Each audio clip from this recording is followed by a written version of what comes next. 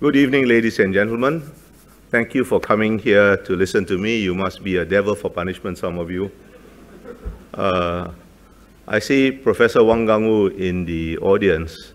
You have to be really audacious to even speak the word China when he is in the audience, because what he has forgotten about China is far more than any of us will learn in our entire lives, even if we live to 150.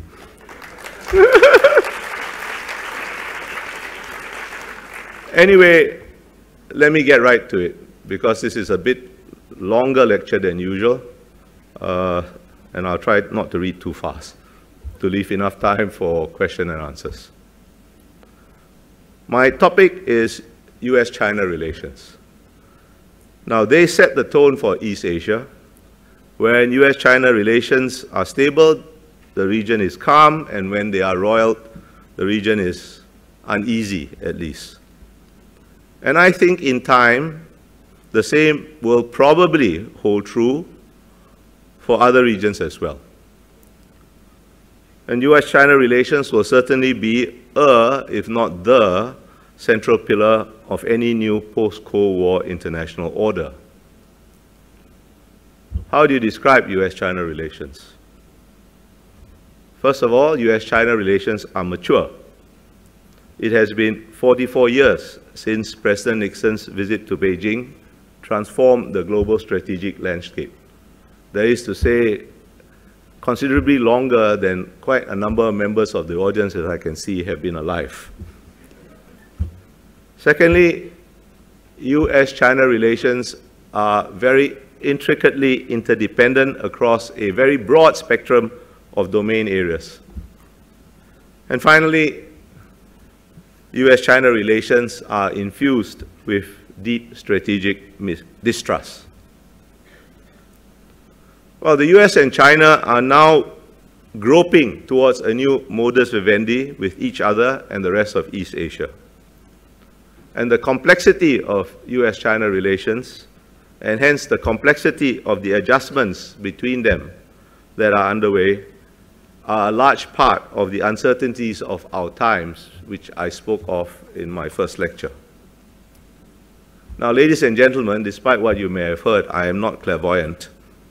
And the purpose of this lecture is not to predict the timing, the shape, or nature of the future accommodation between the US and China, or even if there will be one. I don't know. My purpose is more modest. It is to sketch in very wide strokes some of the issues that will have to be confronted in this process. In particular, I want to deal with the roots of the strategic distrust that exists between them. Unless this is understood and dealt with, no matter how well the US and China may work together on climate change or terrorism or finance or Afghanistan or any other specific issue, I think a stable new equilibrium will be difficult, if not impossible, to achieve. And even if some sort of equilibrium is reached, it will be difficult to maintain. Now, despite, or perhaps because of their long experience of each other, US-China relations, an experience that dates back to the 19th century, not just 1972, because of this long experience, or maybe despite this long experience, US-China relations have been rife with misunderstanding. The most persistent of these misunderstandings in recent times is the idea that economic reform will lead to political reform. Political reform as the West understands it, in any case. And American attitudes towards China have oscillated between hopes and fears that perhaps say more about America than they do about China. In the late 19th century, many Americans believed that trade with China was, as John K. Fairbank, the great American historian of China, described it, and I quote, "our manifest destiny under the invisible hand of divine providence." Wow. Now, one could conclude that the illusion has persisted ever since. At any rate, when the notion of destiny, divine or otherwise, intrudes into the analysis of international affairs, trouble usually follows. But looking back looking back at US-China relations, what is surprising is that despite persistent misunderstanding, and the misunderstanding usually masquerades as profound insight, there has been so little trouble. Although when trouble ensues, it has been spectacular, as during the Korean War. Today, the dominant attitude seems to be drifting towards regarding China as a threat, at least in the American media and in American political discourse. And perhaps it is. But it is important to understand the nature of the challenge accurately, and exaggerating the so-called China threat is as bad as wishful thinking. So let me state my bottom line up front. Competition and rivalry are intrinsic parts of relations between all major powers. As China gains strength and confidence, it is bound to pursue its interests more assertively and acquire the instruments to do so. Former President Hu Jintao said as much in 2009 when he announced that China should pursue 4 strengths, one of which was greater influence in international politics. Since then, the PLA, the People's Liberation Army, has assumed a higher profile in China's external relations, particularly in East Asia, but also as far afield as the Horn of Africa. Military modernizations was one of the 4 modernizations announced as early as 1978, and we should not profess shock or surprise that China has now begun to acquire the military capability befitting a major power.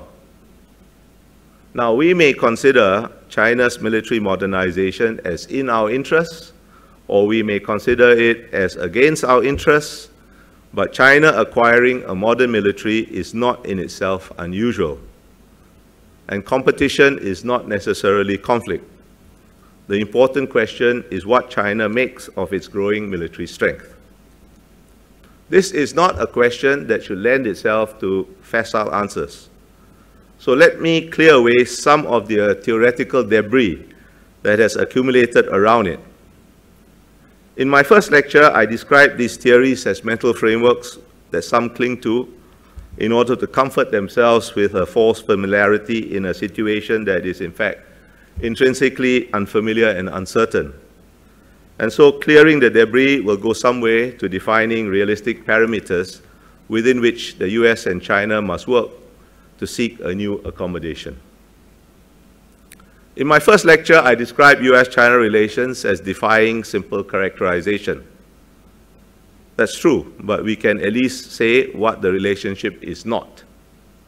It is certainly not a clash of civilizations. For the last 200 years or so, the fundamental challenge confronting the non-Western world is how to adapt to a Western-defined modernity. I think the very concept of the modern is Western. And all non-Western countries have, in different degrees, had to change themselves. But only a handful of countries, almost all in East Asia, beginning with Meiji Japan, have successfully met the challenge. China is the most important example. Communism is a Western ideology. The Chinese Communist Party is the latest and most successful iteration of a series of political experiments in search of wealth and power to deal with Western predations that began in the late Qing dynasty and which continue to this day. Those East Asian countries that have most successfully adapted to the Western definition of modernity, China included, have in a sense achieved the ambition of Fukuzawa Yukichi, the Meiji-era reformer, of, as he put it, leaving Asia and joining the West. This does not mean we have all somehow become or will become good Westerners. What does that mean anyway? By changing itself, China is changing the very concept of the political West, which has now been compelled to adapt its definition of self to new realities. The changes are most pronounced in Europe. Among other things, the price Norway had to pay for giving Liu Xiaobo the Nobel Peace Prize in 2010, the cringingly obsequious welcome that President Xi Jinping received in London last year, Lord McCartney must have been spinning in his grave. And the spectacle of European leaders trooping to Beijing, cap in hand, after the Eurozone crisis began, are visible symbols of the evolving political definition of the West.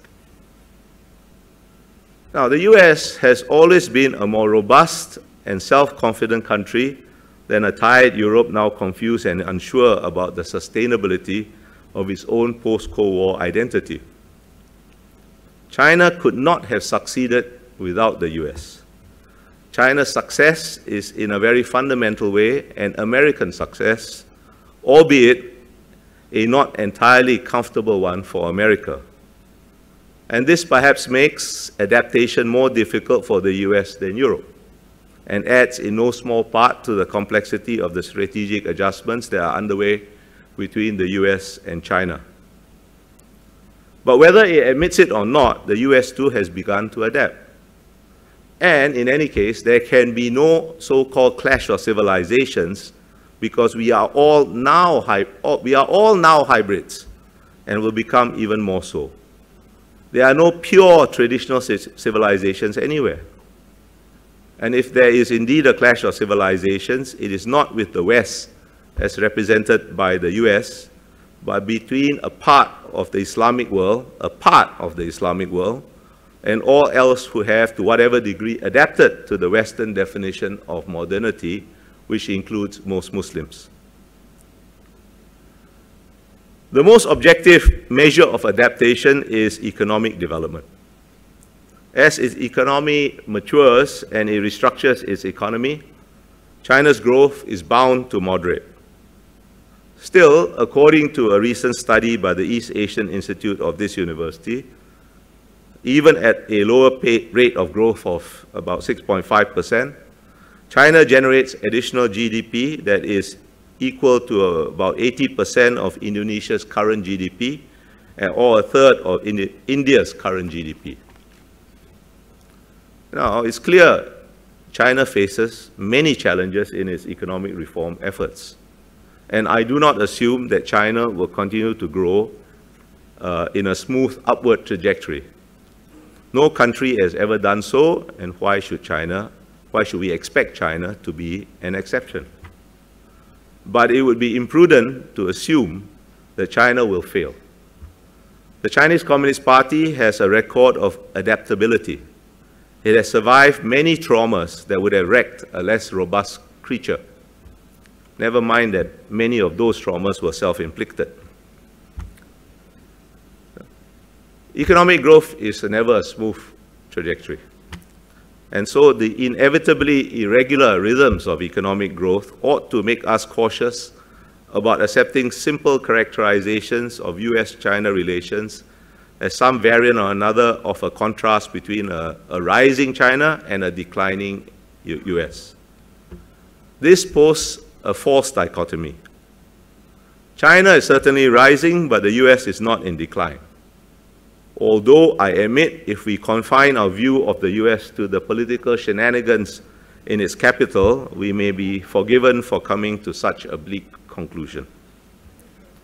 But the most significant developments in America do not necessarily take place in the political arena or in Washington, D.C.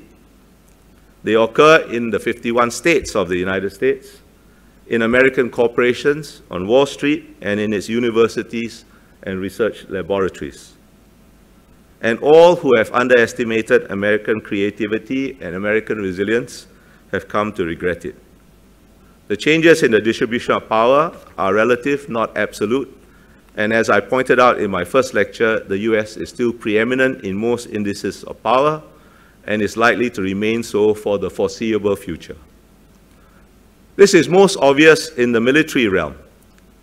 China has carefully studied the experience of the former Soviet Union, and while it will continue to improve its military capabilities, I do not think it is very likely to make the Soviet mistake of bankrupting itself by trying to match or surpass the US in every military system or in every theater of operations. It doesn't have to do so. And before too long, China will reach a more symmetrical military equation with the US in East Asia. This will have very important implications for the maritime disputes in the South China Sea, which have become something of a proxy for the strategic adjustments underway between the US and China. Now, I'm going to deal with the South China Sea in my next lecture on ASEAN and Southeast Asia. So please don't ask me too many questions about it this evening, because I am too idle to rewrite the next lecture or rethink the next lecture, since I even haven't started writing it yet. So for now, suffice to say, while military planners cannot ignore any contingency, and in a system of sovereign states, the possibility of war can never be entirely discounted, war is not a very probable scenario. In fact, I think war is highly improbable between the US and China. Neither the US nor China is looking for trouble or spoiling for a fight. The essential priorities are both internal and not external. Now, of course, neither is going to roll over and let the other tickle its tummy. This is not how great powers behave. Both will not relent in the pursuit of their own interests, which sometimes will be incompatible. There will be friction and there will be tensions. But the most vital of all Chinese interests is the preservation of Communist Party rule. And I think Beijing knows that win, lose, or draw, and the most likely outcome of any military conflict with the US is a loss, the Chinese Communist Party's grip on power will be placed in grave jeopardy. Now, Chinese leaders sometimes talk tough, as leaders of all great powers are wont to do, but they are not reckless. They have studied the rise of other great powers and do not want to repeat their mistakes. China has repeatedly stressed that its rise will be peaceful, and has even modified the original slogan of peaceful rise to peaceful development as a less threatening formulation. President Xi Jinping has articulated an ambitious China dream, and he has been more assertive than his predecessor. Difficult to be less assertive than his predecessor. But President Xi is a princeling who must regard Chinese Communist Party rule as his patrimony to be preserved. And I doubt he will be adventurous, even as he asserts China's new status externally, while grappling with the many complicated internal challenges that confront the Chinese Communist Party internally. Now, what about America? There has been a historical tendency for America to look inwards after periods of intense external engagement. The wars that the US chose to fight, and I stress chose to fight, but lost, or at least did not win, in the Middle East after 2003 were the longest in American history. Longer than the Korean and Vietnam Wars, longer even than the Second World War. President Obama was elected on the backlash. As the sole global power, the US cannot retreat into complete isolationism. Like it or not, the world will intrude. And in East Asia specifically, there has been a fundamental consistency in US policy over the last 40 years or more that I expect will be maintained. But the political mood that has sustained Donald Trump and Bernie Sanders in their very unlikely presidential campaigns is disillusionment with globalization and working and middle-class insecurity about their future in an increasingly unfamiliar and uncertain world. Now, let me state this carefully. There is an impression across East Asia, shared even by some American Asia specialists of both political parties, that the second Obama administration has been less engaged and weaker than the first Obama administration. Now, this is not entirely accurate, but what matters is perception. So I think whoever next occupies the White House will therefore probably talk and even act tougher. But no American president can ignore the national mood, which is not for more wars of choice or adventure. Now, with both sides inclined towards prudence, I have little regard for mechanistic theories of US-China relations, such as the so-called Thucydides trap. It is true that historically, strategic adjustments of the magnitude that are underway between the US and China have either been the result of war or ended in war. But to treat someone as an enemy is to make an enemy, and the theory of the Thucydides trap does not place sufficient emphasis on human agency. Well, to recognize that there may be a trap is to go a long way towards avoiding it. In any case, China will soon acquire a credible second strike capability if it does not already have one, and the prospect of mutually assured destruction has the effect of freezing the international order, as it substantially did during the Cold War, where, except in the Middle East, most geopolitical changes were due to internal rather than external developments. The primary military risk in US-China relations is conflict by accident, not war by design. Now, if war between the US and China is highly improbable, is there or will there be a so-called new Cold War between the US and China? Well, there will almost certainly be tense episodes. But I do not think this is an appropriate metaphor to understand the US-China dynamic. Unlike in US-Soviet relations during the Cold War, there is no fundamentally irreconcilable ideological divide between the US and a China that has now enthusiastically embraced the market economy.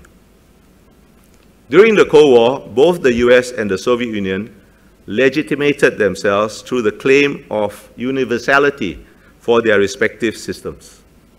This made their competition a zero-sum game and the Soviet Union a revisionist power by definition, even if its actual policies were often conservative. I know we think of the US as the custodian of the status quo, but in fact, the US is also a revisionist power. And don't take my word for it, just go and ask the Iraqis or the Afghans. Every great power is selectively and simultaneously revisionist when it suits its purposes, and a staunch upholder of the status quo when it does not. As I argued in my first lecture, while China may not be an entirely satisfied power, neither is it clearly a revisionist power. The South China Sea is an exception. But globally, China is still largely a free rider. China wants its new status acknowledged, and it was never very realistic to expect China to meekly accept the role of so-called responsible stakeholder, which is a polite way of describing a junior partner, in an order it had little say in shaping. But China has by and large worked within institutions such as the UN, the WTO, the World Bank, and the IMF, and abided by their decisions. China has never claimed universality, except perhaps for a brief Maoist period, which was but a blip in the long sweep of Chinese history. Instead, China has not claimed universality, but instead China has regarded itself as the universe and demanded acknowledgement of that status. And something, too much in my view, of that attitude still lingers in Chinese policies in East Asia and complicates China's relations with the US and other countries in the region. But that's a different matter from claiming universality or being revisionist. I'll give you another contrast. The Soviet Union was containable because it largely contained itself by pursuing what was more or less a policy of autarky. The US and Soviet Union were linked primarily by the need to avoid mutual destruction. But China is so vital a node in the world economy, and the interdependence between the US and China so deep and so wide, that the US might as well try to contain itself as try to contain China. That would be an exercise in futility. The US and China both know they cannot achieve their basic national goals without working with the other, at least to some degree. Now, I don't think that either necessarily likes the situation they find themselves in, but both are pragmatic and accept it. And the very complexity of US-China relations, the enormous range of issues that the relationship now encompasses, generates, I think, a certain self-correcting dynamic. whether you begin from the inclination to view the relationship through the distorting prism of democracy and human rights promotion, as did the first Clinton administration in 1993, or you start from the equally distorting premise of regarding China primarily as a strategic competitor, as did the neoconservatives at the beginning of the George W. Bush administration in 2001, the very effort to balance and reconcile the diversity of interests across a broad range of issues that cannot be ignored eventually drives policy to the center. Now, lest you think that this is an overly sanguine conclusion, the key word I use is eventually. There can be a whole lot of damage both to the relationship and collaterally to third parties before the center is reached. I am aware of the argument made by some academics based on what I consider a false historical analogy with Europe before the First World War, that interdependence did not prevent Imperial Germany and the country formerly known as Great Britain from blundering into war. The classic description of European interdependence of that period was by John Maynard Keynes, when he wrote of an inhabitant of London being able to, and I quote, order by telephone, sipping his morning tea in bed, the various products of the old earth. It's a longer quote, but I think you get what he meant. Now, is there a fundamental difference between the situation in Europe then and between the US and China now? Is there? I think so. And let me venture a hypothesis that I am too slothful to research and will leave to others more energetic and knowledgeable to prove or disprove if they are so inclined. The key difference is, I think, in Keynes' use of the word products in the quote I just read to you. The classical theory of comparative advantage holds that if I have an advantage in, say, producing beef, and you have an advantage in, say, producing wine, we should each stick to producing what we have an advantage in producing, and if we exchange beef for wine, we will both live happily ever after, replete and drunk. But is this really how the most economically significant part of international trade is today conducted? I don't think so. I doubt that the concept of a production chain existed before the First World War, or if it existed, it was only in very rudimentary form. I suspect that the most economically significant parts of contemporary world trade are not in natural resources or manufactured finished products or final products, but in gizmos of one sort or another as part of transnational production chains by multinational corporations. And this, I think, raises the costs of disrupting interdependence to qualitatively new levels and creates a kind of economic, mutually assured, if not exactly destruction, mutually assured impoverishment. Now, I don't claim that interdependence, whether of this new type or the common or garden variety, makes war between the US and China impossible, only that it enhances the other factors that make war highly improbable. So where does all this leave us? I don't think it makes the strategic adjustments any easier, but it does imply that the parameters within which the US and China must seek a new accommodation are narrower than what we might have been led to expect by the media or the more sensationalist sort of academic analysis. I earlier argued it would be futile for the US to try and contain China. It would be equally futile for Beijing to try to exclude the US from East Asia. Both the US and China will remain essential parts of the East Asian strategic equation. And China has proposed a so-called new type of major power relations to the US. It's not entirely clear, at least it's not entirely clear to me, what China means by this.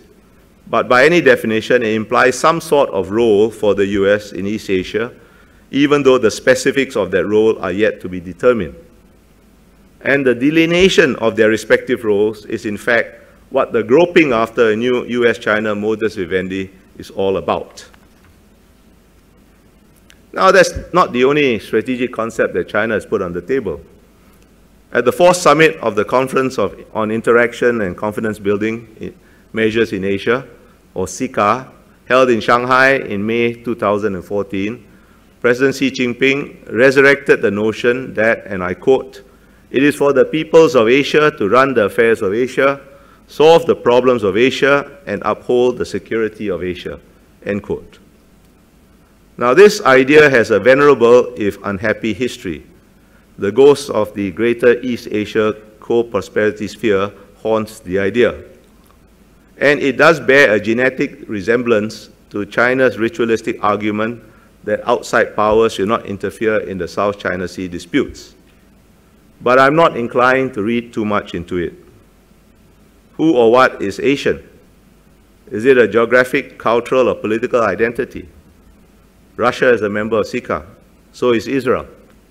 Are they Asian? Not so clear. The US is an observer in CICA. So are Belarus and Ukraine. And what, in a globalized role, is an outside power or even a region?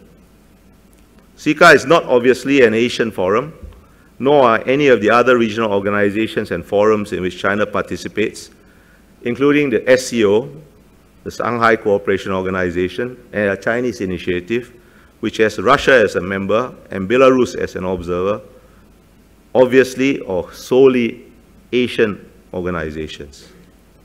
I think any inconsistency between the idea that President Xi floated at CICA and the proposed new type of major power relationships is perhaps an indication that China is still uncertain about what geopolitical concept would be in its best interest in a post-Cold War world, and hence reluctant to foreclose any option.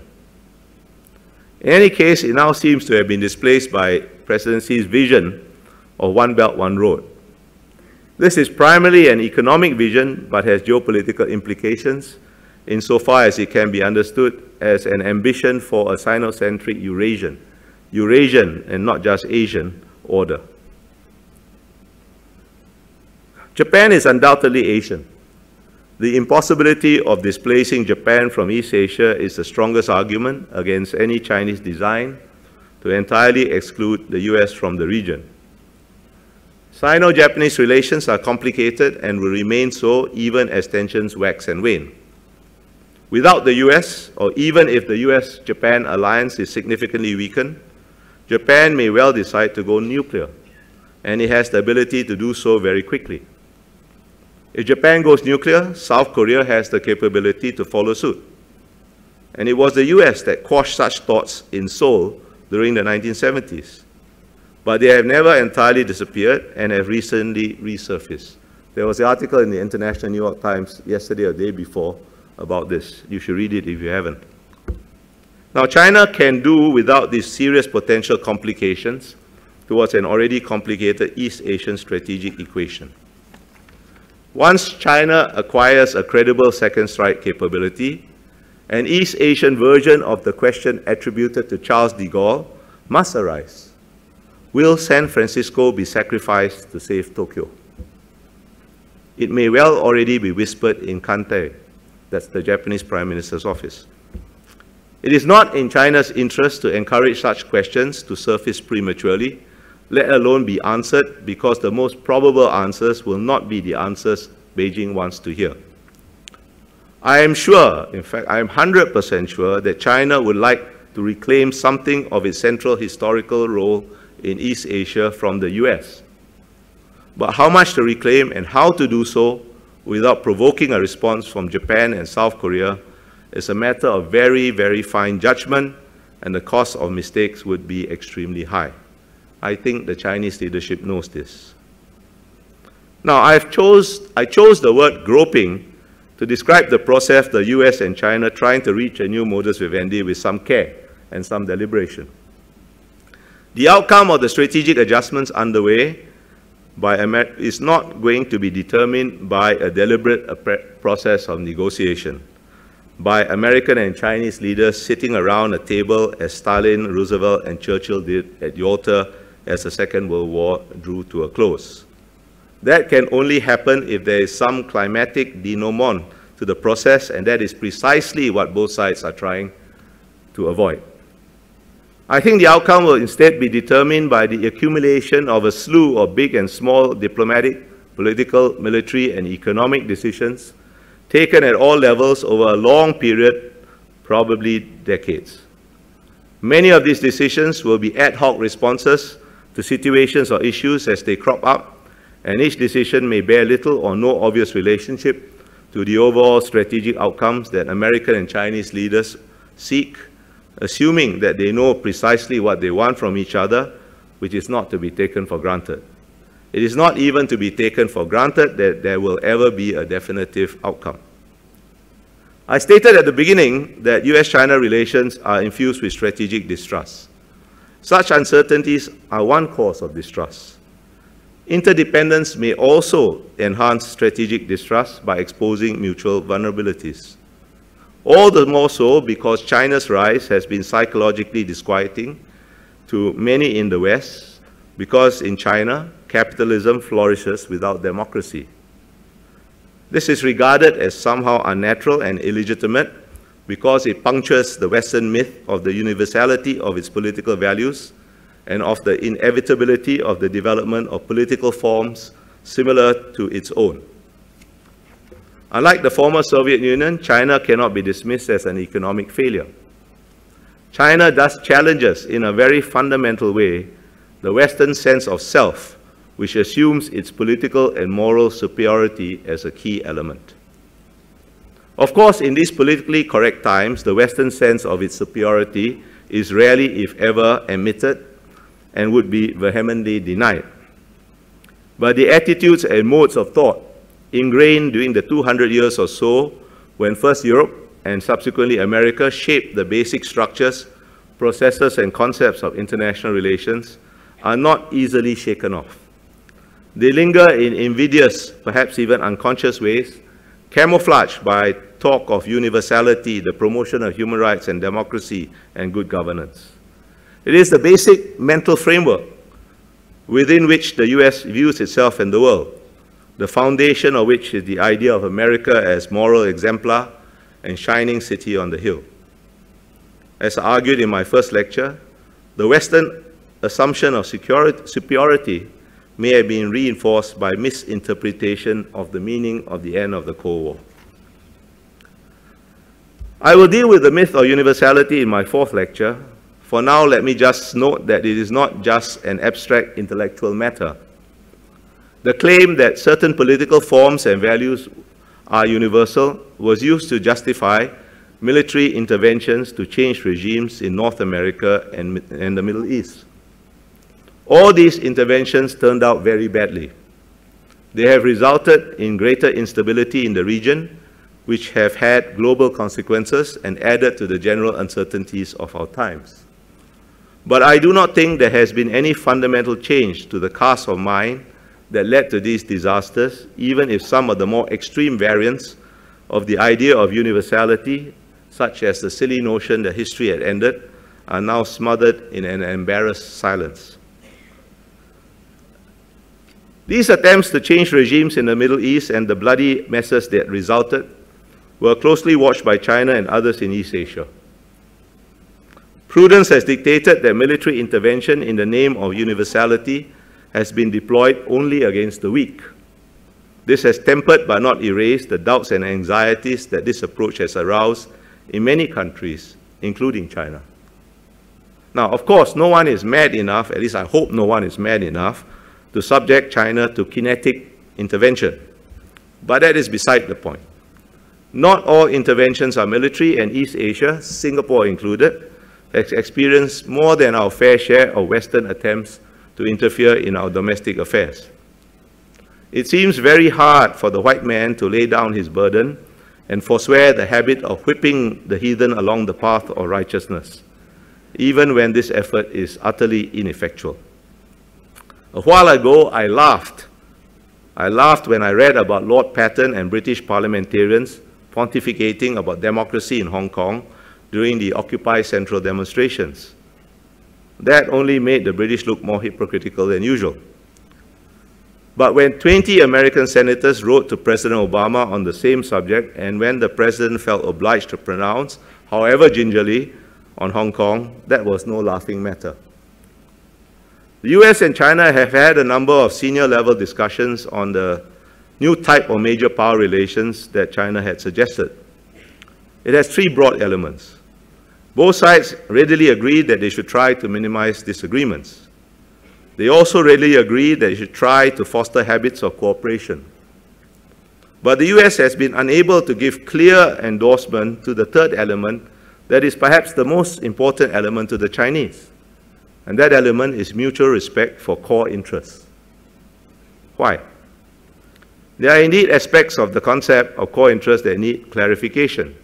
Is it, for instance, an invitation to create spheres of influence? But I think the US knows that the preservation of Communist Party rule is the most vital of Chinese core interests and is reluctant to endorse this explicitly. Of course, the US deals with the Chinese Communist Party pragmatically. It has no choice. But to explicitly invest Chinese Communist Party rule with legitimacy requires a redefinition of American values, including a de facto abandonment of the idea of universality that is apparently too painful to bear. Now, American leaders and officials often speak more to be heard domestically than internationally. There is often a large element of ritual in their invocations of democracy and human rights and universality. But this idea is so essential a part of the American psyche that I do not think their words are always just posturing.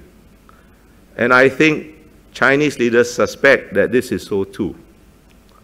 The words of great powers reverberate more loudly and widely than may be intended, and American politicians do not sufficiently understand how their pronouncements may grate on foreign ears and have strategic consequences. Americans also sometimes forget that domestic politics is not an American monopoly. The days when even the most powerful of Chinese leaders can entirely disregard the opinions of their own people or insulate them from inconvenient foreign pronouncements are long gone. This is a particularly delicate phase of China's development. Beijing is now embarking on a second and more difficult stage of reform that in essence requires loosening the centre's grip on crucial sectors of the economy while preserving the rule of the Chinese Communist Party. Can it be done? One should certainly hope so, because all the alternatives are worse. But no one really knows, including, I think, China's leaders. China's external confidence masks a deep internal insecurity. Social protests are widespread in China, their impact potentially magnified through the internet and social media. China has about 650 million internet users. The Chinese Communist Party has so far been able to prevent local protests from escalating into national threats. Still, at a time when the Chinese Communist Party is grappling with existential questions, it is understandable that Chinese leaders should regard American attitudes towards universality and incautious words on Hong Kong or Tibet or Xinjiang or Taiwan or other sensitive issues with grave suspicion, as ultimately intended to destabilize and delegitimize the Chinese Communist Party, a complication to already complex problems. But there seems to be a great reluctance by the US to confront this core issue. On their part, Chinese leaders and officials too do not seem to understand that their own attitudes can evoke distrust. If a new modus vivendi requires the US to acknowledge that different political systems can have their own legitimacy, it requires China to resist the temptations of a triumphalist nationalism.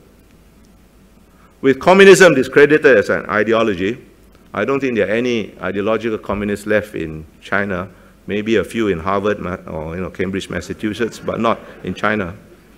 Maybe Yale too, yeah, I forgot about that. The Chinese Communist Party is increasingly relying on nationalism to legitimate its rule. Chinese nationalism is sometimes disquieting, but the issue is not really nationalism per se. The US is also a highly nationalistic country, although in America this is usually benignly portrayed as patriotism. The essential source of American and Chinese nationalism is a sense of exceptionalism. The US and China both consider themselves exceptional countries, but the conclusions they draw are different. America is an inclusive culture that wants everybody to become like it and believes that the world would be a better place if this was so. China has an exclusive culture that rejects the notion that anyone could become like China as impossibly pretentious. To China, the best others can do is humbly acknowledge China's superiority, and the sooner we do so, the better for everyone. Now, this is a very ancient and deeply ingrained feature of China's approach to international relations. Throughout its history, China took great pains to preserve at least the forms of its centrality, at least in its own mind, even when the facts were otherwise. It never lost its sense of superiority, even when powerless before the West and Japan. Now that China has re-emerged as a major power, this sense of superiority has become the underlying cause of the difficulties in China's relations with many countries. The attitude that China is entitled to have its superiority acknowledged, and that failure to acknowledge China's superiority can only be due to recalcitrance or ill intention, is why I think China will always suffer a deficit of soft power and evoke resentment. It is most pronounced in the case of Sino-Japanese relations. In June last year, at a World Peace Forum organized by Tsinghua University, Foreign Minister Wang Yi bluntly told the audience that the key to improvement in Sino-Japanese relations was for Japan to accept China's rise and change what he called its mentality, by which he clearly meant accept a subordinate status. Now, I don't think there is any country, Japan included, that would not deny China's rise as a geopolitical fact. You would have to be living on another planet to do so. But the Chinese assumption that acknowledgement of this fact should be accompanied by a normative acceptance of subordinate status within a natural hierarchy with China at its apex is an entirely different matter. No country will readily accept this, and it is perhaps more difficult for Japan than most countries. Seldom, if ever, in the long history of their interactions, have Japan and China had to deal with each other on the basis of equality, and both find it very difficult to do so. Many public opinion surveys in Japan have shown that in the space of a relatively few years, a relatively short time in any case, China has gone from being one of the most popular countries to being the most unpopular country, surpassing even Russia in this respect, which is a remarkable failure of Chinese diplomacy. This Chinese attitude is not confined to Japan. Singapore has a very good relationship with China, but Chinese leaders and officials, despite our repeatedly correcting them, persistently refer to Singapore as a Chinese country and say that we should therefore understand them better, meaning, of course, that we more than other countries should know our position in life and show deference even at the cost of our own interests. It's not even confined to the Chinese attitude towards small countries. And almost every country is smaller than China, or to a country which just happens to have a majority Chinese ethnic population like ourselves. A few weeks ago, I asked a Chinese scholar, a visiting Chinese scholar, if he thought that the current state of China's relations with Russia, which are pretty stable, if not good, could be maintained. His immediate, almost Pavlovian response was that, of course it could, provided Russia accepted its status. He did not mean Russia as China's equal. I thought this didn't augur well for Sino-Russia relations, and I think it is also a factor in Sino-India relations. Does this attitude contaminate US-China relations as well? Good question. I think perhaps not at present. Some vague notion of equality seems implicit in the concept of a new type of major power relations. China has cautioned the US not to embolden small countries, and Chinese diplomats have on occasion warned that if China's interests in the South China Sea are not recognized by ASEAN, it will settle matters with the US without ASEAN. And this also implies if not equality, at least that China regards the US as being on a different level than other countries. If and when China overtakes the US as the world's largest economy, the psychological framework within which China now approaches the US might change. Now, I do not think it makes much substantive difference if an economy is ranked first or second, as both will still be hugely influential. But Chinese confidence will certainly get a boost if it becomes number one. The line between confidence and overconfidence is a thin one. And it's always dangerous to believe one's own propaganda because that is when miscalculations often occur. In East Asia, the assumption of Chinese centrality and superiority is particularly difficult to accept because it seems to encompass a strong element of revanchism. I said revanchism, not revisionism. They are not the same thing, but revanchism still causes anxiety. Almost exactly 2 years ago, President Xi Jinping met Lian Chan, the former Taiwanese vice president in China. In a speech that the People's Daily published on its front page under the title, quote, "The Chinese Dream to Fulfill the Great Rejuvenation of the Chinese People Together," President Xi placed this great rejuvenation in the historical context of how Taiwan had been occupied by foreign powers when the Chinese nation was weak. And he used the phrase great rejuvenation again in his opening speech when he met Ma Ying-jeou in Singapore last year. Now, don't misunderstand me, ladies and gentlemen. Reconciliation between China and Taiwan is, of course, to be welcomed. Every country in East Asia recognizes the People's Republic of China as one China. But by casting the Chinese dream of reconciliation with Taiwan as an instance of the rectification of historical injustices inflicted upon a weak China, it suggested and left open broader questions. There is no doubt that China suffered many injustices in the 19th century and in the first half of the 20th century. Does a rising China intend to rectify all these historical injustices? If not, how will it choose which injustices to rectify? By what means does China intend to rectify historical injustices? No clear answers. The anxieties are accentuated because China seems to be increasingly relying on history to justify its claims of sovereignty in the South China Sea and elsewhere. And China has such a long history that it can be used to justify almost anything. And China also has a tradition of manipulating history as a tool of statecraft.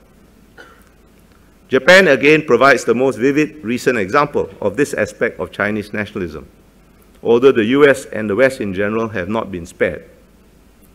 The Chinese Communist Party has described itself, to quote former President Jiang Zemin, as, and I quote, "the finest and most thoroughgoing patriot," close quote, which had redeemed China after 100 years of humiliation. The Chinese public has been subject to a steady drumbeat of various reminders of Chinese atrocities in China, of Japanese atrocities in China, to fan and keep alive bitter memories of the Second World War and the Chinese Communist Party's role in defeating Japan, particularly during last year's celebration of the 70th anniversary of the end of the Second World War. But it was not always so. Consider, for example, this statement, which I'm going to read to you, beginning of the quote. "As you have formally apologized for the debts you have incurred in the past, it is not reasonable to ask you for payments of those debts. You cannot be asked to apologize every day, can you? It is not good for a nation to feel constantly guilty." End of quote. Now, who do you think that is from? That is not some right-wing Japanese politician trying to justify Japan's wartime record. It is a statement by Chairman Mao himself to a delegation of the Japanese Diet only a decade after the end of World War II. And when Mao Zedong met the former Japanese Prime Minister Kakue Tanaka in 1972, he brushed aside Tanaka's attempts to apologize, saying that he was grateful to Japan because without the war, the Chinese Communist Party could not have been able to seize power. Under Mao, the Chinese Communist Party's primary claim to legitimacy was class struggle. The Chinese Communist Party then emphasized its defeat of the Kuomintang as representative of the old order it overthrew.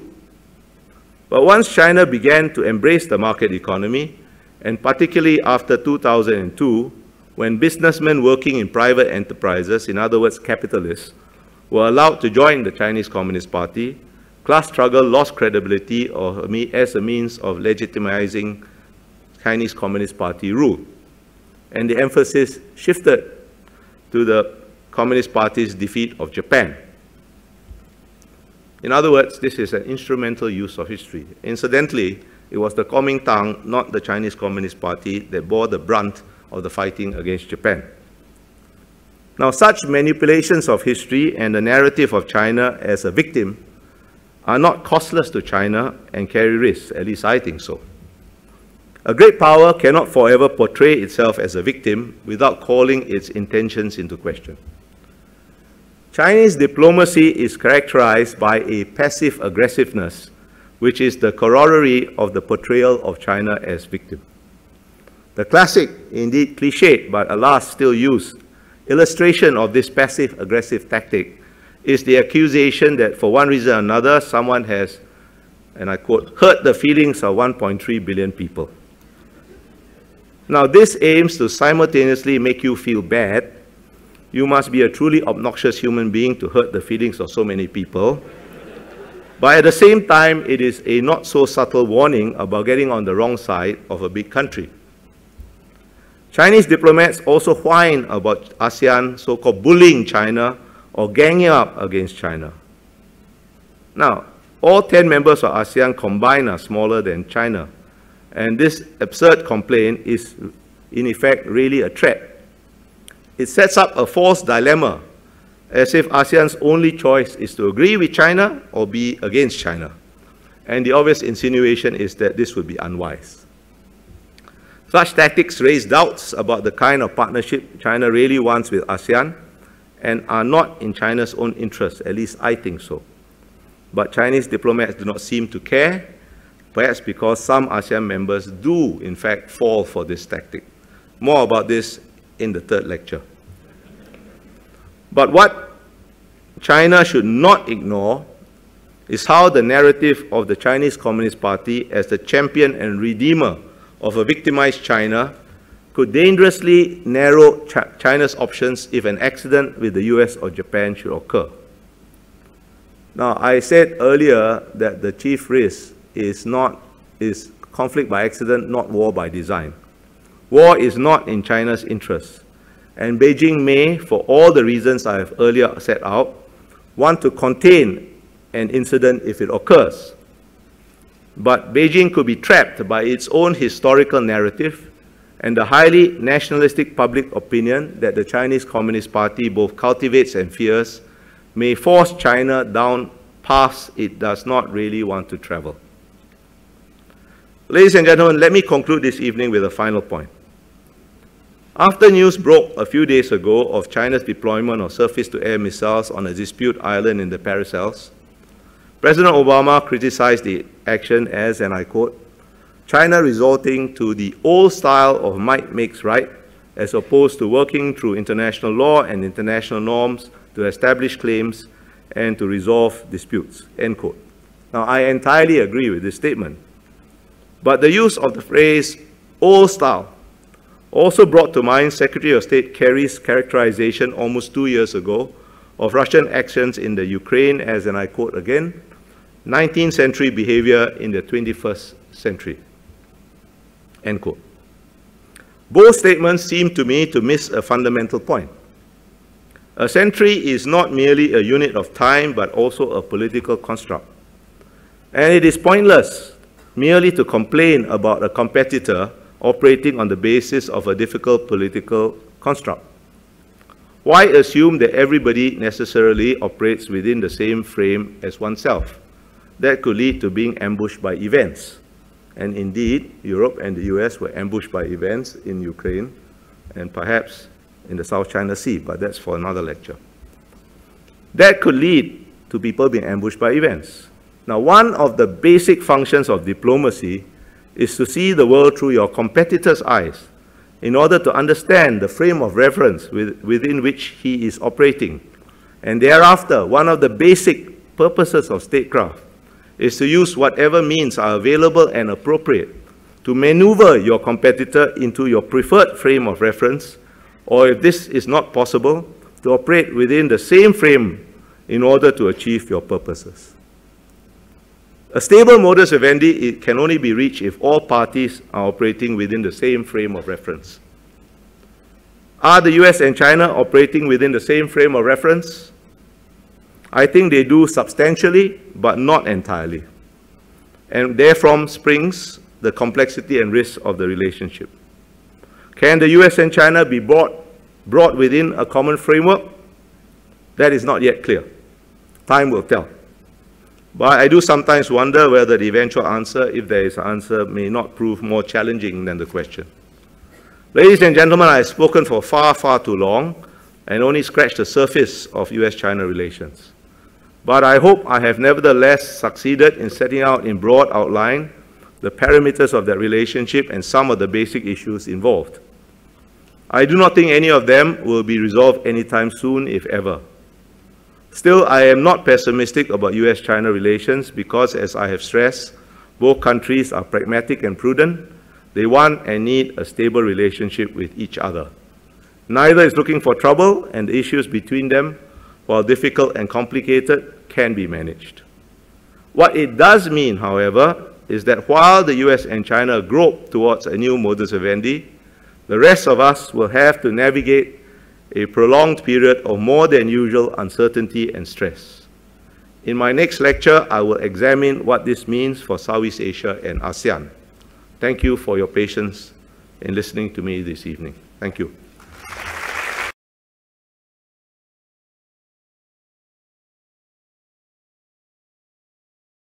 Good evening, and I'm Chan Hing Chi. I'm the moderator for this Q&A session.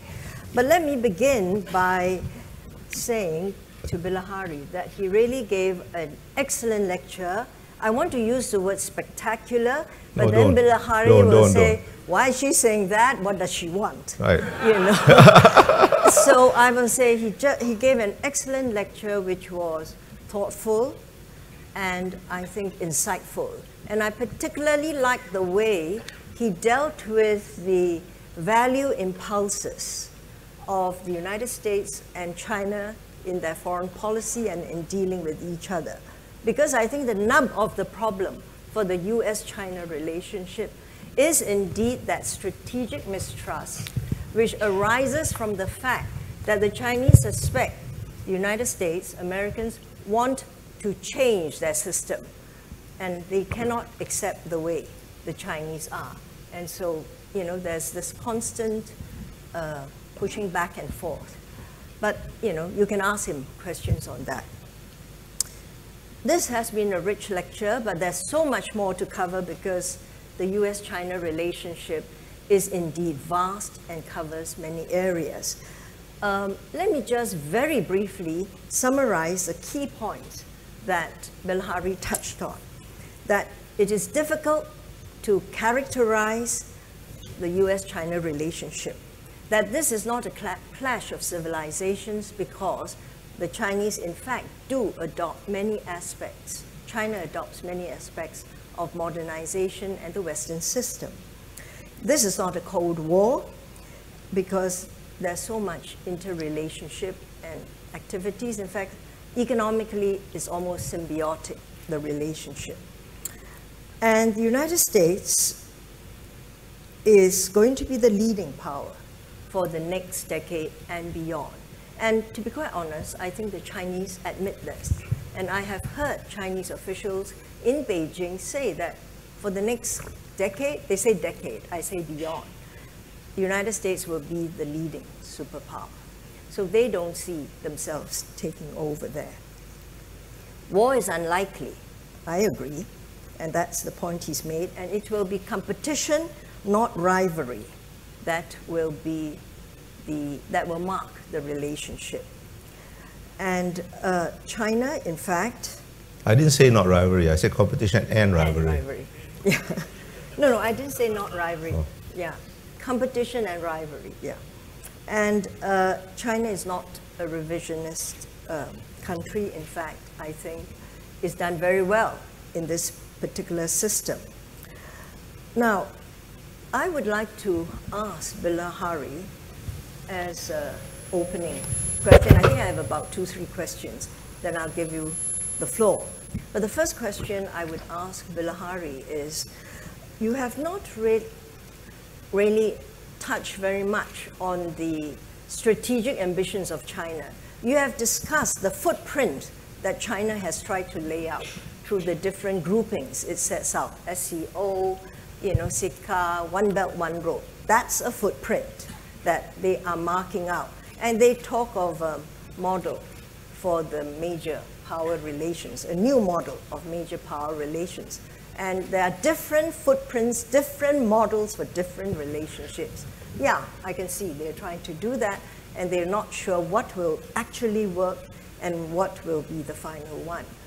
But how would you characterize China's strategic ambition for the Asia Pacific?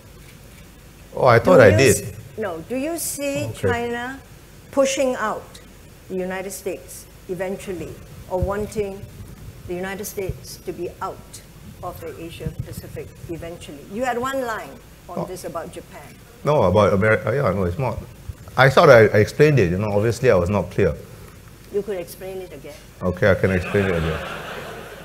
I have no doubt that the Chinese would like to reclaim something of their historical central role in at least East Asia from the United States. But how to do it? And it's because they don't have the capability to push the US out entirely. And I'm not sure they believe it's in their interest to push the US out entirely, because as I tried to explain, if they do that, one possible consequence would be Japan and possibly South Korea going nuclear. And I don't think they want that. That is a terrible complication to their life that I think they would try to avoid at all costs. But the ambition is there. Whether it can be achieved, I don't think the Chinese themselves know. That is perhaps why one interpretation of a new type of great power relations is an invitation which the US has so far declined to form spheres of predominant influence, not mutual, not exclusive influence. I mean, the US is never going to disappear from East Asia, and I think the Chinese are not going to say, I'm never going to go to the Western Pacific, western part of the Pacific Ocean. That's one interpretation. But I think in the end, all these concepts that they have thrown out shows that they don't really know. And I think the fundamental problem of finding a new accommodation, a new modus vivendi, is that really both the US and the Chinese do not yet really know what they want from the other. Now, the US knows it needs some kind of new accommodation, new modus vivendi. What is the shape of it? How much must it give up? What price must it pay? Doesn't know. The Chinese want what I told you they want, but how much, how to get it, how to do it without provoking other kinds of consequences, they don't know. And that is why they are groping towards this thing. It's not as if they got a plan and the US has a plan and you sit down over a table and let's see how we can reconcile our plans. It's not going to work that way. It's going to work by this groping process. Small decisions accumulate, maybe unconsciously. Thank you. And that makes it more difficult for the rest of us. I agree, yeah. Now, you concluded your lecture by saying that, in fact, parties, the countries may be operating with different frames of references. And you talked of cooperation between the United States and China in several areas. Do you think North Korea is one area where they are able to cooperate with more or less a common or similar frame of reference? Now, I said that I think they are substantially but not entirely within the same frame, and that's the difficulty. And North Korea, I'm glad you brought it up, because that really shows the extent of misunderstanding of the US of China. Now, the Chinese, and there is no love lost between the North Koreans and the Chinese. I have been to North Korea, and you hear them talk about the Chinese, your hair will stand on end. Similarly, I've heard Chinese officials talk of North Korean, and it's not with great fondness and affection either. I know that the Chinese do not like the North Korean nuclear program. But, and so to that extent, they have a common concern with the US. But what the US doesn't understand, and there's this persistent delusion in the US across many administrations that they can somehow work with China or North Korea. What the US does not seem to understand, and feels almost impossible to understand, is that common concerns are not the same thing as common interests. And what is China's interest in North Korea? There are 5 communist-type systems left in the world. 4 are in Asia. North Korea is one of them. No matter how much the Chinese may dislike the North Korean nuclear program, to expect the Chinese to take robust actions, sanctions of things against North Korea is a pipe dream, is a complete delusion. Because as the largest of these 4 Asian communist systems, Cuba is far away, it doesn't really matter. Huh? If China is seen to be complicit in undermining the rule of one communist party, that has immediate domestic implications for the Chinese Communist Party's own rule. To me, this is an obvious point. So the Chinese hate the North Koreans. They are very upset with their nuclear program, but the things that they want to do must always fall short of allowing or destabilizing the regime to the extent that another communist party falls. Why the Americans cannot understand this defeats me. It's one of the delusions of US-China relations. It shows that they are substantially within the same frame, but not entirely within the frame. The North Koreans have one weapon that the Chinese have no answer to. That weapon is to threaten to die. Right. Indeed. Yeah. The ideology is it? But it's not ideology.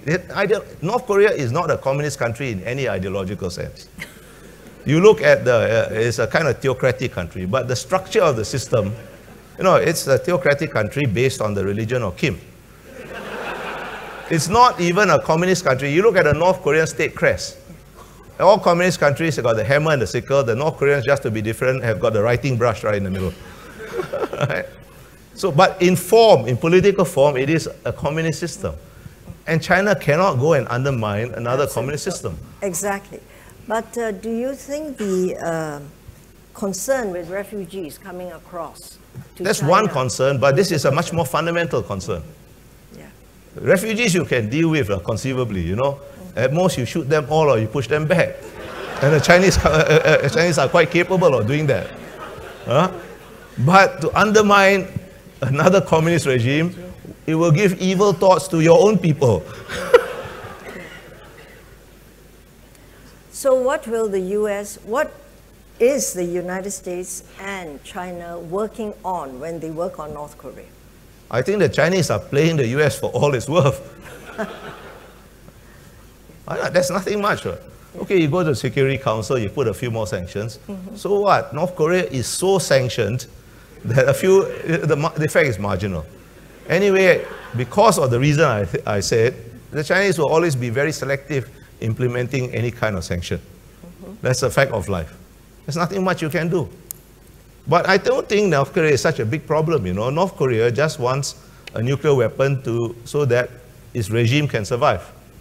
Now, if you're willing to swallow Iran, whose ambitions, God knows what the limit is, as at least a threshold nuclear weapon state, why can't you swallow North Korea? What the North Koreans want is American love and affection. Now, They have a very peculiar way of going about seeking love and affection, but that's what they want. They want a peace treaty with the US. That's all. Now give it to them. I know you can't. Politically, it's impossible for any administration to do it. But what they want is intrinsically not a very big thing, you know. No, I agree that the North Koreans really just want to have two-party talks. The United States and I heard North them Korea. say, I mean, they are not interested in the others. Party, they're not interested They don't in trust the US, others. the Russia, they play along with them. Japan, they say, why deal with the dog when I can deal with the master?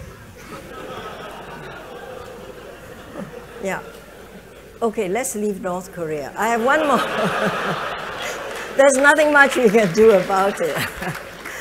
Now, I have one question, one last It's the question. third question, and actually. Third question, and I'll leave the others to have a shot at you. This one is about China and Japan. I think you gave Japan an easy ride, actually. You talk of China having to get over it, where the Chinese atrocity, Japan's I didn't attack use that on China. first. I didn't use that I phrase. use the phrase. Okay, I'm using the phrase. She's my where- professor, so she's allowed to put words in my mouth. that you are actually saying China should get over it, forget, the war and the atrocities and stop harping on it. But don't you think Japan should also get over it and stop going to the shrine all the time, provoking every other country in the region? I think this is a good question, but I think you have to understand it's a much more complex question than you think. The point I made about Sino-Japanese relations is that China manipulates history for political purposes. At one time, Mao Zedong said this is not important. Many Japanese prime ministers have gone to the shrine. In fact, even the Showa Emperor Hirohito has gone to the shrine, no problem. Now, that was before the so-called souls of Class A war criminals were interred in the shrine. And that, in fact, is also a complicated problem. Now, I asked Prof. Chan before we went, does she know what a Class A war criminal is? She doesn't. Do any of you know what? I did. Yeah, you thought you did. I know all of you think you do, but I don't think you do. A Class A war crime was defined something like this: to wage aggressive war against crimes against the peace. Now that is a very problematic statement. War is a legitimate instrument of state policy. And what is an aggressive war? If you lose, then your war is aggressive. If you win, your war is justified, And the specific charge against those Class A war criminals is that they waged aggressive war over quite a long period. I think it was 15 or 18 years, or maybe it was even more. Now, not one of them was in power throughout that entire period of time for which they were charged. The only person that was in power during that time was Emperor Hirohito, in whose name the war was waged. And once the decision to spare Hirohito was made, executing the others became a little problematic because none of them was in power throughout the whole period. And what is aggressive war anyway? Against the peace. Now, I'm not saying that those people did not richly deserve to be hanged, but not for the charge for which they were actually hanged. Class B war criminals are, and Class C war criminals are the common or garden variety type criminals, mistreating POWs, killing civilians. And some of those people may have been complicit in that. But to hang them for crimes against the peace over a period of time when none of them was in power, that's a bit problematic. And China manipulates history. At one time it says it's not a problem. Now where the Japanese can be faulted, it's not going to Yasukuni Shrine per se. I think where they can be faulted is for not sufficiently educating their people in their own history. For various Japanese governments, the Abe government included, not getting some of his more extreme right-wing supporters from stopping his more extreme right-wing supporters from saying stupid things, like the chairman of NHK, and among others, and for not putting to an end of debate and allowing some of the right-wing Japanese academics to sort of quibble over exactly how many people were killed at Nanjing, you know, what does it matter, you know, right? The apology that Abe gave last year was quite a comprehensive one, and I think that's about as good as it gets. And it's not a fact, and you can't go and tell the Japanese you must be sincere. How do you judge a person's sincerity? It's not a question of sincerity, it is the interest of China and South Korea, whether or not they want to consider the apology sincere. Sincerity is by other action. I think his wife showed up whilst he apologized. Who? Abe. Yeah, so what? Because he's a politician. Well, that's sincere. Then sincerity comes No, into but I say no. question. No, there's Which nothing to means do. you don't mean the apology, but Yeah, because as I said, if the objection is to the internment of Class A war criminals, and it must be because China never protested before they were there, when even the emperor went to Yasukuni Shrine. It is not sincere on the Chinese part to make such a bloody fuss either. So you're talking about sincerity, both sides are insincere. They're all politicians. What has sincerity got to do with politics or diplomacy? no, I mean, I agree, but I thought you gave Japan a pass. That was No, I my didn't give point. Japan a pass. I know you're anti-Japanese, that's a different matter. I like to poke her also. Well, I won't say what I want to say. Yeah, but- okay. Let the others ask questions. Yeah, I'll let the others ask questions. Yeah. Yes, the first question down here. I can't see it. Please Can you? identify your name and your organization, Oh, just okay. so we know where the question My comes name from. is Tan Sui Che. I'm from NTUC Enterprise. Can't hear you, you know. Can't You're not- hear you. Hello. Okay. My name is Tan Sui Che. I'm from NTUC Enterprise. I thought your lecture was very engaging, and I wanted to explore a few words with you. The words you used were exceptionalism, and I wanted that to be linked to another word you used, pluralism. What? Pluralism. Pluralism, Which yeah. you said that you're going to do in a fourth lecture, I think. Yeah. And then eventually the issue of arrogance, right? Because I thought the problem between China and Japan is really a question of mindsets. Because the way you describe American exceptionalism was about inclusiveness and China was exclusiveness. But to that, I could also add words like individualism, What? and individualism of the American culture, collectiveness of the Chinese culture. Chinese culture is more high context, American culture more low context and more achievement orientated. So they have different mindsets to the world and they have a different historical narrative. And they would have been all right have they not gone, if their narratives and their characteristics of exceptionalism are common, except that America is seen as a beacon on the hill, universal human rights, whereas China is mandate from heaven, an attitude of centrality. Yeah, What's your question? You Yeah, seem to what's be your- agreeing with me. I agree with you. My question to you would be: has China or Xi Jinping acted too soon? Yeah, because in the days of Deng Xiaoping, they would have been all right because they were quietly building up their strength, and then to wait for glory another day. But it seemed to me China has not fully developed their strength. And they have begun to assert themselves. I'm not arguing that they should go into direct confrontation or competition, but I'm arguing on the basis that this is probably an issue of arrogance, right? Because America wants to be dominant. So your does question China. is China What is your question? I don't understand your question. No. Has they acted too Bilahari, soon? please, Has let China him acted too finish the soon? question. Has China acted too soon? Oh, okay. Yeah, that's stop there. my Stop right there. Stop right there. I'll answer that. because the more you ask, I get more But let them complicated. ask the question. No, I can ask a question, but it has to be a question, you know. Not a bloody lecture again, you know. Okay, has China acted too soon? I'm not sure. I think a lot of the statements that come out of China, just like a lot of statements that come out of America, are meant primarily for domestic consumption. All right? And there are good reasons why they do that.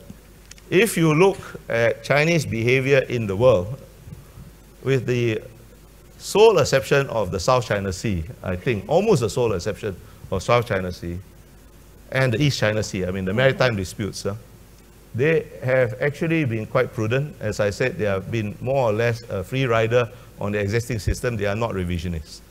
In the South China Sea and the East China Sea, I think they are revanchists, which is not quite the same as revisionists. Right. Revanchism is reclaiming what you think is yours. Revisionism is creating a new order.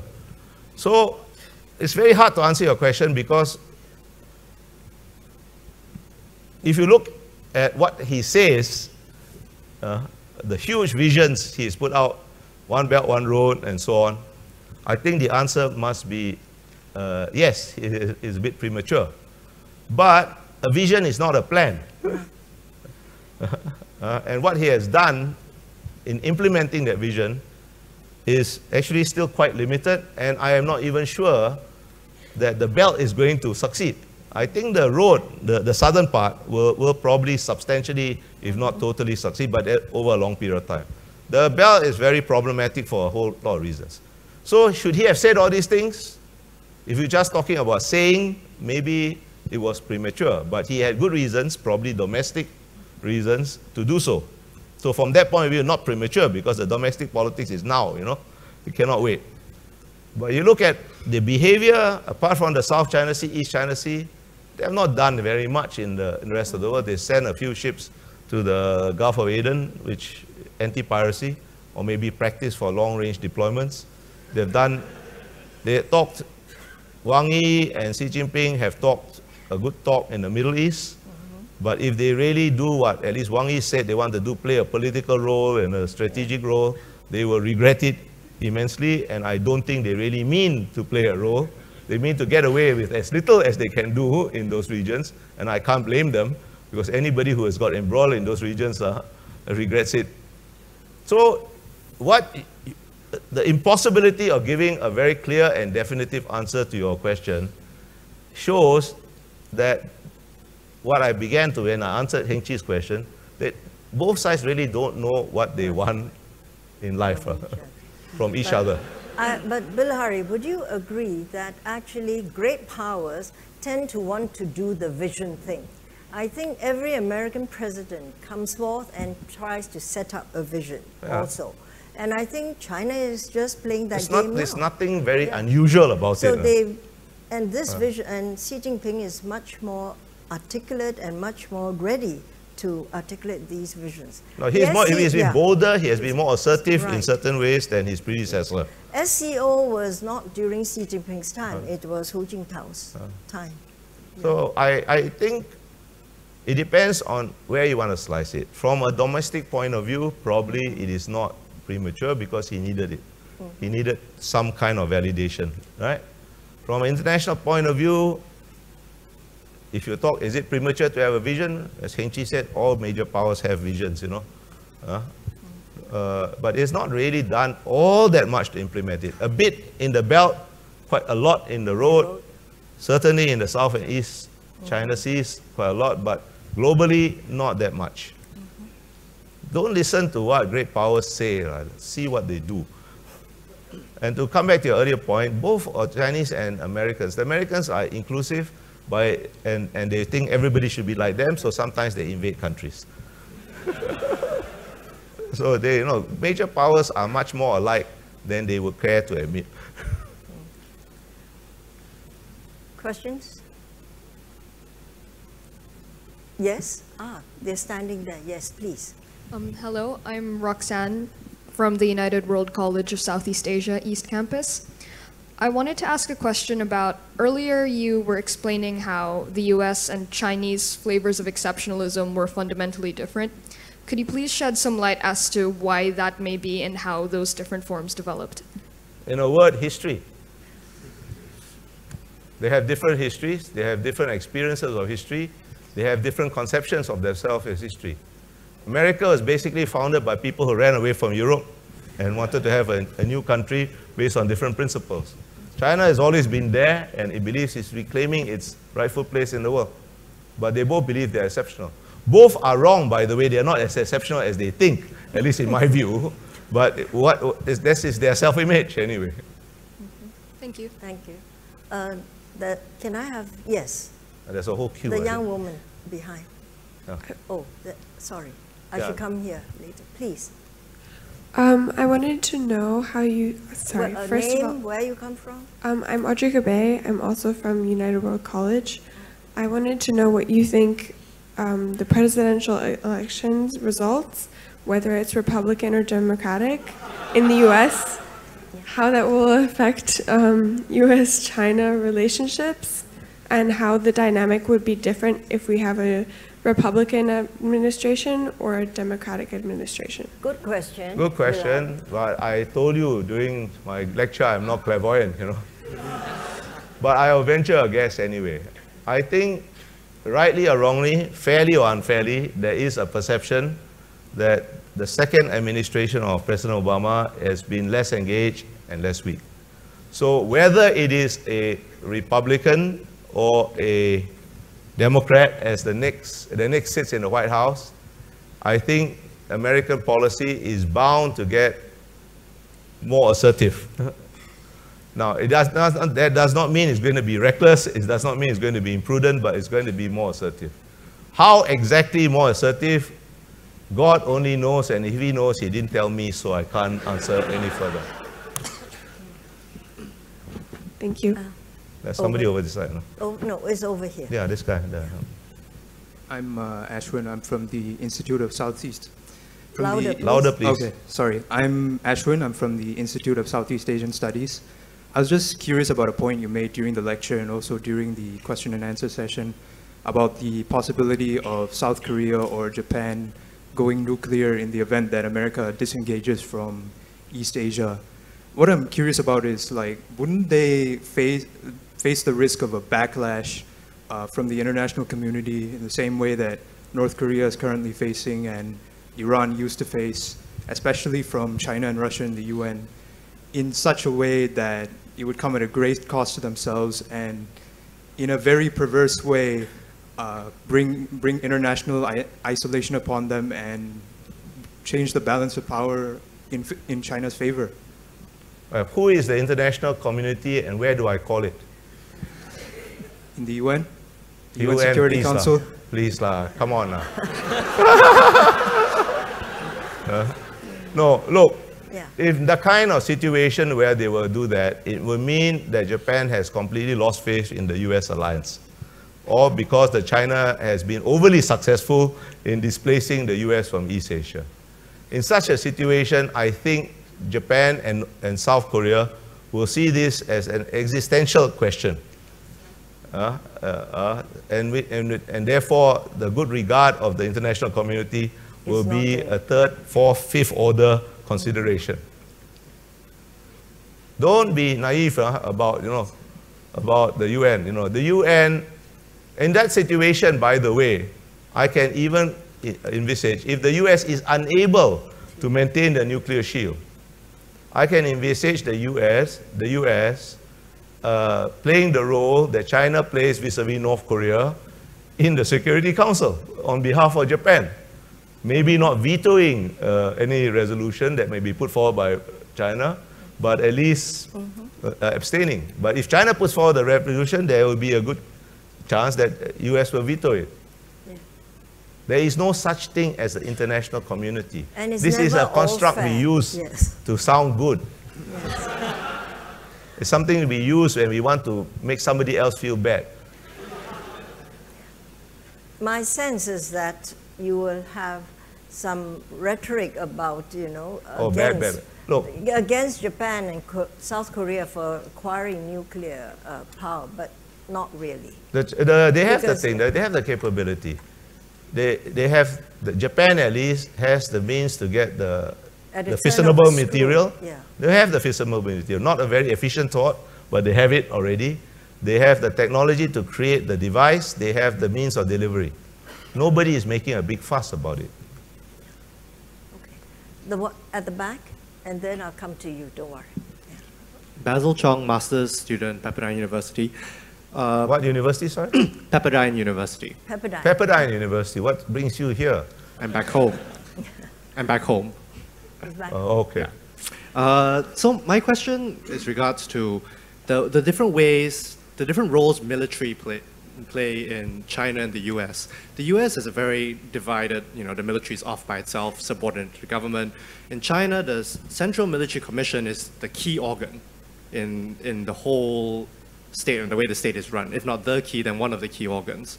One of the things that we talked about in this lecture is how any framework is going to be arrived at not by two countries sitting down and discussing, but getting to it piece by piece. You said small decisions accruing, perhaps unconsciously.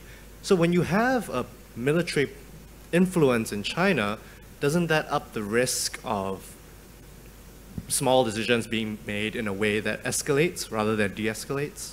I don't think so. The military is subordinate to civilian rule in both. Yeah. In China to the party, in the US to the state. And the commander-in-chief is the president. Yeah. So I don't see that is the... things may well get out of hand, but not for the reason I doubt for the reason you put forward. I mean, I've been reading all these things that the military, the PLA is out of control in China. I think it's all rubbish. The PLA is a party organ. I mean, it's an instrument of the party. And Xi Jinping, much more probably than his predecessor, has got it in his hands, at least for now. It may slip from his grasp. But I don't think that would be the factor if things get out of hand. So what would be? Many, I don't know. Again, I'm not clairvoyant.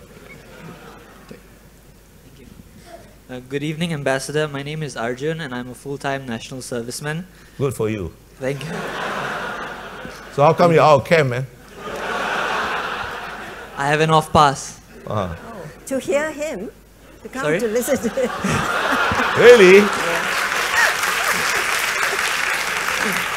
My God, what unit are you from? I don't think I can say. Okay, now ask your question. Okay, my question is related to what you said about China and the US being unlikely to engage in a war by design. Yeah. Now, China and the US have friction over specific issues such as intellectual property rights and cybersecurity. Yeah. China has in the past worked through proxies. An example, correct me if I'm wrong, is where China supports Maoism in the northeastern states of India in response to India's support for an independent Tibet. Do you foresee, I know you're not clairvoyant, but do you foresee China and the US, keeping in mind that elections are coming up, engaging in similar ways to achieve ad hoc measures of leverage over each other? Oh, of course. This is how great powers behave. They are not going to confront each other directly if they can help it. They will go and poke each other either directly, indirectly, through other people, through proxies on the sides.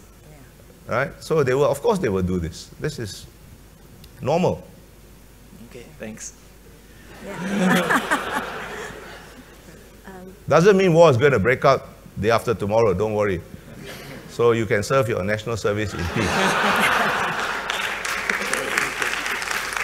If you have to be mobilized, it will not be because of either the US or China. The question at the back, please. Hi, I'm Rafael Veron with United World College. Louder, please. We are both getting on in age, so we can't hear so well. Sorry. I'm Rafael Veron with United World College. I'd like to ask you your opinion on the possibility of a more independent Japan emerging in terms of geopolitical stance, because as much as the US and Japan are aligned when it comes to questions about China, Japan is increasingly fed up with American presence in Okinawa and is trying to emerge as its own more separate economy and get rid of US influence over its economy. I don't think you're right in the first place. The Okinawans are fed up about the American presence in Okinawa.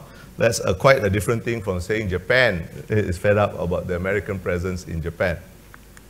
Well, but also there's a traditional Japanese sense of exceptionalism as much as there is for the US and China. Yeah, but I think the Japanese do value the US alliance. They do not want to get back to an early question. They do not want to have to lose faith in the Americans if they can possibly help it.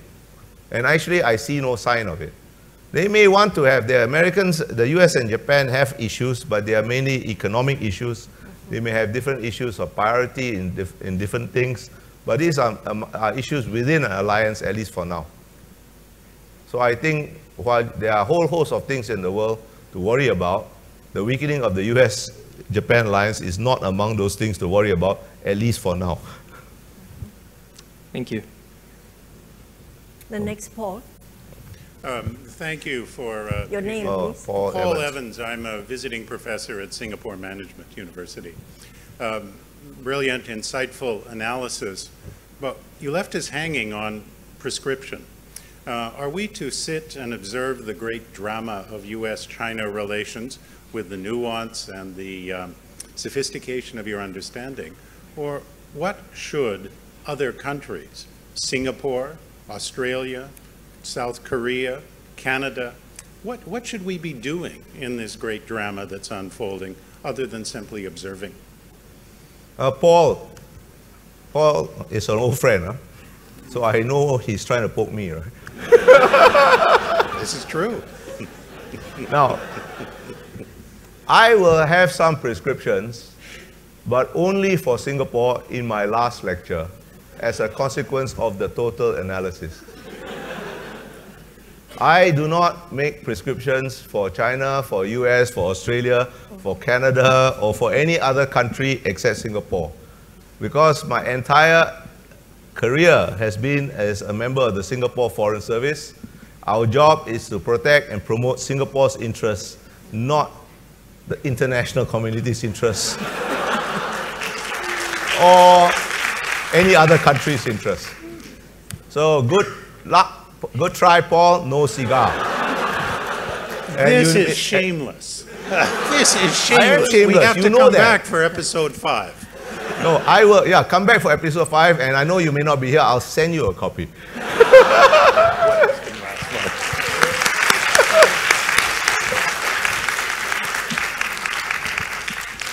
Is there a last question? Because we've gone over time, actually. We've gone over time, but does anyone want the last question? There's somebody up Please. there. Yeah. There. Is that Peter Sia? I have no idea who that is. I can't see. Thank you very much for your No, speech. she's much younger than Peter. Yeah. I'm Tan Min Wei from IPS. IPS, is it? IPS, yes. Yes. The US Senate recently voted to rename the road that the Chinese Liu Xiaobao. embassy is on, 1 Liu Xiaobao Plaza. My question is twofold. What do you think the US Senate hopes to achieve by this? And to what extent will internal factions in both US and China undermine the US-China relationship? Well, I don't know what the US Senate hoped to achieve. I thought it was a particularly stupid move. It will achieve nothing except make itself feel better for a little while.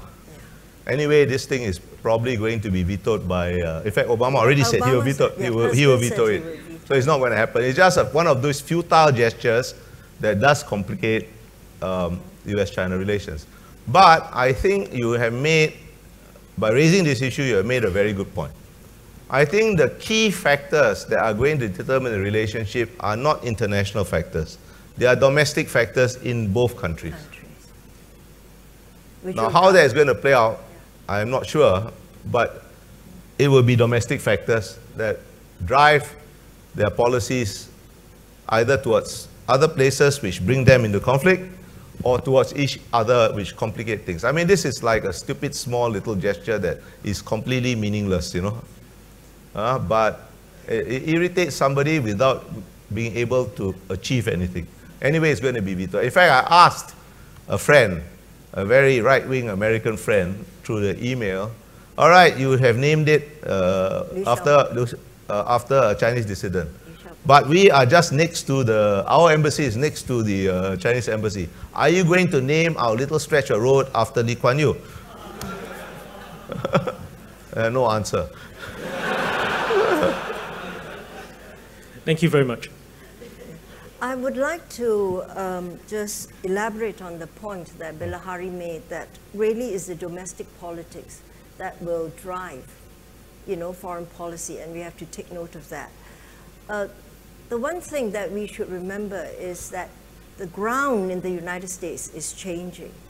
You know, it just as in the 1960s and 70s, the Vietnam War and the counterculture revolution in the United States drastically transform American society, I think today something is happening in the United States. And the change that's taking place in the population, and this is brought about by, the long recession, is brought about by the two wars, Iraq and Afghanistan, immigration, globalization, jobs being lost and jobs being displaced. I think, population and the great inequality that has arisen in the United States. People are unhappy, and there's a great disconnect taking place between the people and the government. And you see, outsiders, anti-establishment figures like Bernie Sanders, Trump, and Ted Cruz, gaining the votes, which surprises everyone. And some things are happening. And in fact, America today is much less interested in putting boots on the ground, taking up wars of choice and being interventionists. What will this do to American foreign policy? These social trends would be something that would be very interesting, and I think we should bear that in mind. Just to add to that, I do not think Xi Jinping wakes up every day and the first thing he thinks about is what to do about America. Absolutely, yeah. And I don't think Obama wakes up and thinks what to do about China either. Yes. These big countries are difficult enough to govern by themselves. And they are, as I said in passing, their essential preoccupations are internal. I think we should go now. I need a drink. Yeah. Well, it is my task to bring this this lecture and discussion to a close. I was asked to make some concluding remarks. I don't think you want to hear more remarks. So I think I've said my piece. Shall we show our appreciation? Yes, in the usual way.